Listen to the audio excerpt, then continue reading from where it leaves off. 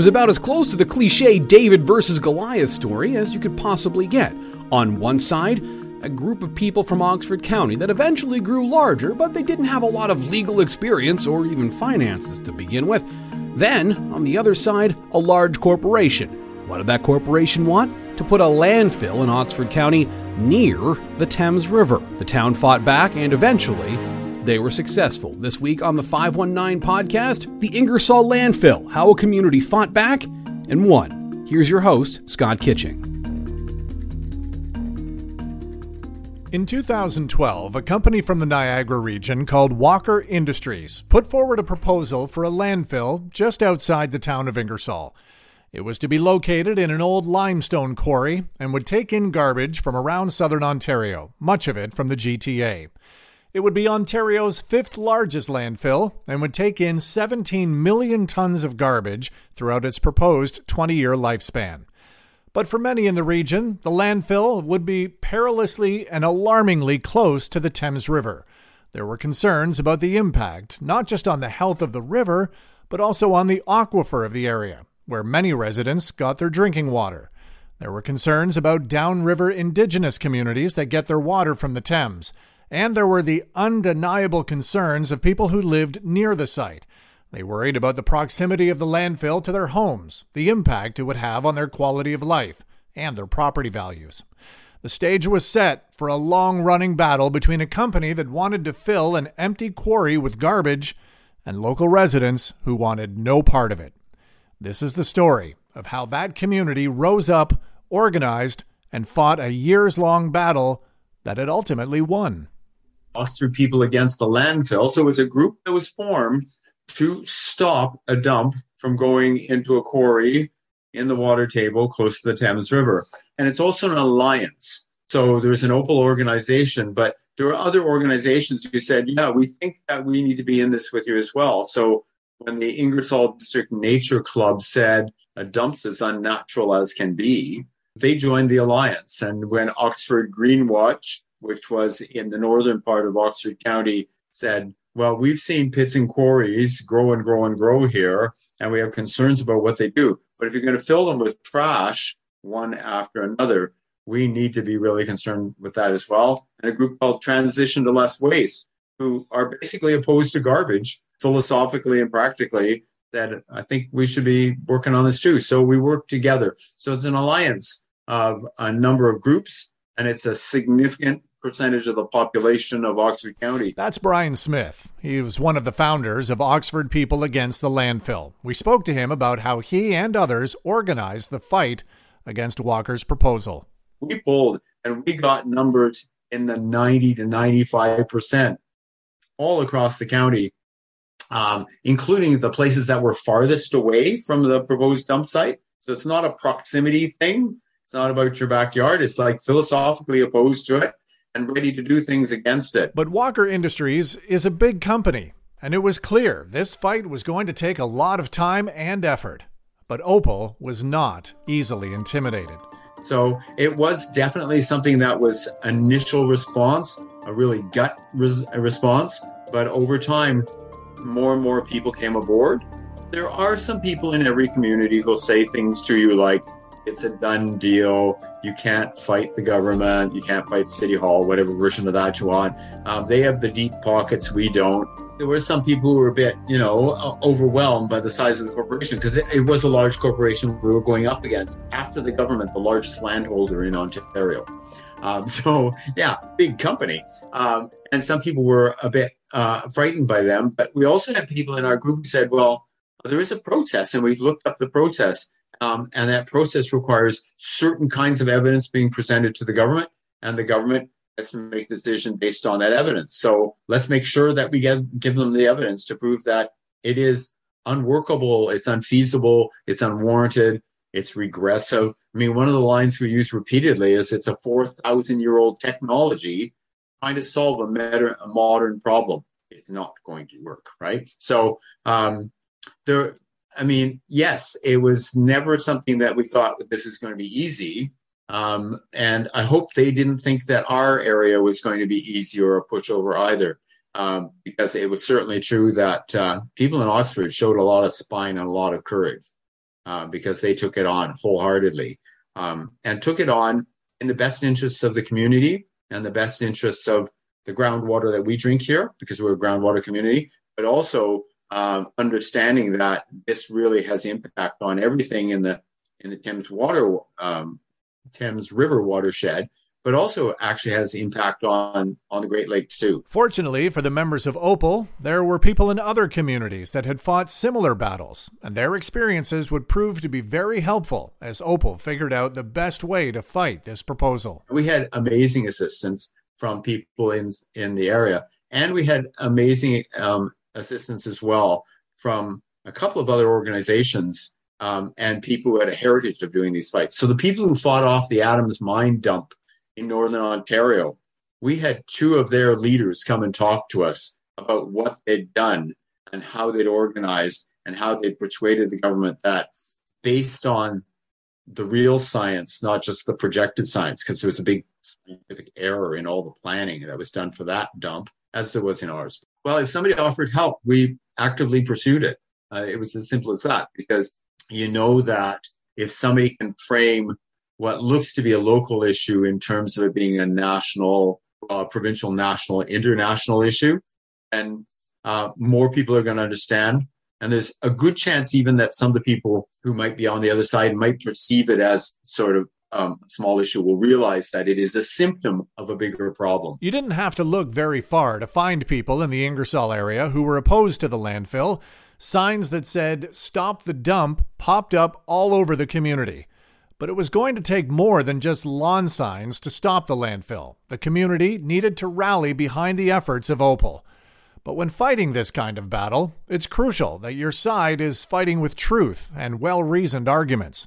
And so the members of Opal needed to get up to speed on the science behind landfills so that they could form a cohesive opposition. It's one of those things where you look at science and first you have to make sure that you're understanding it and understanding it very clearly. And then it's a separate act, one you probably do on a daily basis, of communicating it really clearly with the public, but in a way that respects the science. Because if you're saying this is the evidence, then you better make sure that how you're presenting the evidence respects good science, respects the credentials of the people doing the science, and respects the principles of science and how it works. There was lots of work in terms of making sure that everybody understood the science and the arguments against it. There was lots of work in terms of organizing events and meetings and putting the information out. There was a massive amount of work went into communications in the community. So we did a newsletter for about 7 of the 10 years that went out to mailbox after mailbox and was available. Lots of stores came on side. So the downtown core of Ingersoll, you could see our anti-dump signs in the windows of the stores, and our newsletters were there, and our newsletters were in lots of other places around the county as well. To explain the science, you really need to learn from an expert. And so Opal brought in a hydrogeologist to teach the community about how the science behind the landfill works, as well as which parts of the proposal they could refute. One of the things we did again, and this backstopped us as well, is that we found one of the very best and best reputed hydrogeologists in Canada. He worked on the Walkerton case, for instance, and actually he's cross-credentialed. He's credentialed in Canada and in Europe, in Germany. And he did work for us as well. And he was utterly brilliant. And at one point did an analysis of some of the documents that came forward from Walker. And he said, so just on what I've looked at so far, I have 6 pages of notes that indicate that, and he does a good job of communicating as well, that they make statements that have no scientific support in their document. They make statements and they refer to documents that don't support them. And they make statements and they refer to documents that say the opposite. So he was really good at adding credentials and adding clarity to the science for people who, quite frankly, not all of us had a scientific background.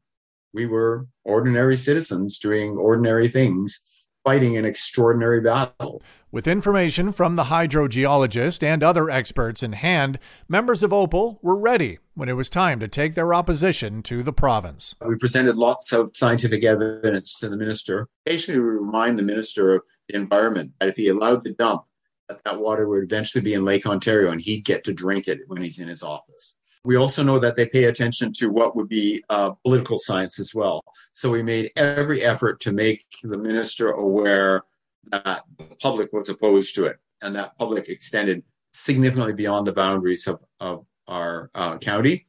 So when we got batches of letters signed by people outside, we draw his attention to that. When we had a really significant number of signatures from a downriver First Nation, they all put their First Nation name on those letters. We drew to his attention, and not only were those people in opposition to it, but that a chief of the Chippewa of the Thames had already said that the whole project was unconstitutional because they hadn't done proper consultation with his nation at a nation-to-nation level. So we worked all those kinds of things. I did mention that we had the legal thing. We faced them down in an OMB hearing when the county, which had a zero waste provision in its official plan, was attacked by the same company who needed to push that aside to get approval for a dump, presumably. But what Walker, it seemed, wasn't ready for was such a united and informed defense. We've been told by a number of experts and a number of people who've dealt with them before that their expectation is that the community did not have the resources to resist them. They weren't counting on the force of character and the force of will in this community. They brought basically an attack against the official plan of the county, and then discovered that they were in the room with 9 members of the community prepared to testify to face down their expensive and brilliant lawyer, actually. Give him credit for what he does, but prepared to face him down and to testify and to take his cross-examination. It was entirely a case of grace under pressure. They knew the pressure was on them, and they were just brilliant, every one of them. They explained things so clearly. It was clear that they were committed to doing it. It brought lots of evidence with them. And they were so totally respectful to the OMB process and the OMB member that there was absolutely no room for anything to happen there that wasn't really authentic and judicial kind of quasi-legal process. Over the years that Opal was fighting the Walker proposal, the group did get some help. In fact, it could be argued that it was the municipalities that put the final nail in the landfill's coffin. Provincial legislation made it mandatory for the proposal to have the approval of local municipal governments, and that was something councils in the area just weren't willing to give. The mayor of Ingersoll, Ted Tomasky, in fact, got 150 communities on side to ask the government to change the law. And so inside of what was Bill 197, which had lots of stuff on lots of different topics, it was called the COVID-19 Economic Recovery Act. It had 2 pages that were well written and concise that said, without the permission of a community in which you are planning to put that dump, and any community within 3.5 kilometers of it, therefore could be impacted by it, you have to have that permission. And then, so that got passed. There was a general understanding that because the whole process of environmental assessments is driven by the company that wants to do the thing that's probably anti-environmental. Anyways, so there was an understanding that maybe applied to this as well, that they had to come forward with a request in order for our community to say no. And then finally, the mayor of Zora Township, which was the location they actually planned to fill the quarry in with all the trash, went to the ministers and said, so when do we get to do this? We want to use this. You gave us a law. Let's do it. And so they said, well, we were sort of expecting you might. So that council passed a motion. It was followed, which rejected the dump. It was followed within a couple of days by the town of Ingersoll passing the same motion. And then the township of Southwest Oxford followed that. And then they did something that we knew would work and should work, but was brilliant and strategic and really uplifting for everybody. They went to the county council with a motion that everybody in the county, every municipality in the county, could also say no. And they got a unanimous voice, which is like not a simple thing to do when you have a council made up of people who represent rural versus urban interests, who are at different locations, who have very different plans. But no, they were clear and categorical in saying a no. So having changed the law, we also pioneered using it as a community, and made it stick. Walker, when they had heard that some of the municipalities had lined up against it, said they would put the project on hold. And after the very clear vote and the very clear statements around the vote, they withdrew their project, packed up their office, and went home. And that was it. In November of 2021, Walker announced that it was pulling the proposal and it would no longer seek approval for a landfill at the old quarry site outside of Ingersoll. The fight was over, and for Opal, it had been won. Opal and the community had beaten the odds and put a stop to a proposal they feared would threaten their water supply and their quality of life. They were finally able to breathe a sigh of relief and celebrate their victory. There was absolute jubilation, and you could just see it. You could see smiles on faces despite the masks. There was a huge outpouring on social media about it as soon as people heard it. And we then messaged all our volunteers. I'm surprised we didn't blow up a couple of computers with the volume of the messages coming back. They were just saying, this is absolutely brilliant. This is wonderful. This is work well done. We want an opportunity to have a large group public celebration, and we're looking forward to that time. But we can be patient for that. We were patient for slightly over 9 years in this fight. We'll be patient, and we'll have a great celebration. And part of that celebration included continuing to honor the Thames River. And a real commitment on the part of many people to continue to value the things that we valued. So we have 2 occasions when people have said, okay, so what did we fight against the dump proposal? What did we fight for? We fought for our groundwater. We fought for the Thames River and everything in that system. So we're going to make sure that we honor the Thames River and find opportunities to do so, also support other groups in the community. So Opal has formally invited all of its members to join in the coldest night of the year, which is an anti-homelessness fundraising activity. But one of the sites that they're asking people to walk is on the banks of the Thames River. So we're going to go there and walk beside that river that we fought to try and keep clean, but at the same time do other kinds of benefits to other parts of our community. And similarly, we have some plans in the offing to, again, emphasize the point of this is the whole watershed, to link up with some other groups downstream by waving at them with our paddles from canoes and inviting them to come on board on the river with their own canoes and kayaks and work our way down the river past all the communities that would have been affected, and to thank many of those communities for their support in this battle. They dedicated nearly 10 years of their lives to this cause, and they succeeded. So the big question is, what comes next for Opal? It lives on in multiple ways. The Alliance partners can continue to do the things that they did before. They had different mandates, broader mandates than stopping the dump, and endorse that part of the mandate. Opal itself will release the energies of its members and release the energies of the volunteers and have released the scientists and our lawyers, unless we need them again, but I'm thinking that's not going to happen.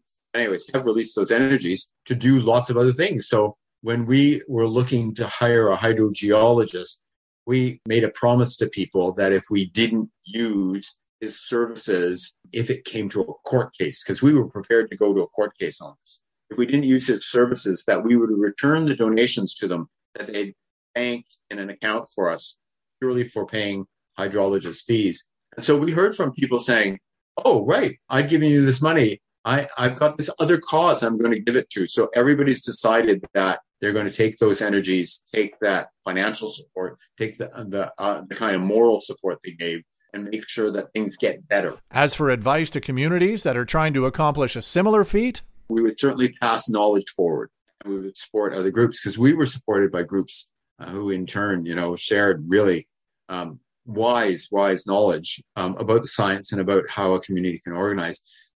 So what I say to them, firstly, is that, yes, you can win.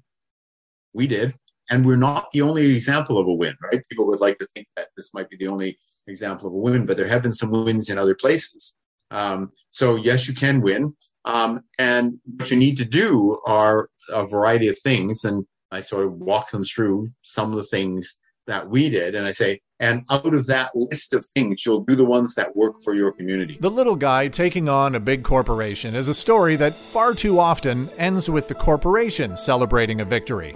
That wasn't the case here, though. Opal and its allies in Oxford County and elsewhere showed that when people come together to stop something they sincerely believe will be bad for their community, sometimes the little guy wins. We don't really bear ill will against the people in that corporation. I think that they're tremendously misguided. If they want to be in waste management, then there's lots of other ways to manage waste that don't produce destructive results. And on more than one occasion, we invited them to think about that. I'm not sure they have yet. Final notes would be my gratitude to everybody in the community who fought this, because in winning this, we've all won together. And my gratitude as well to everybody outside the boundaries of Oxford County who've realized that this is worth fighting, and understanding that by fighting this long and this hard, that we hope we've set a precedent that will mean that other people won't have to.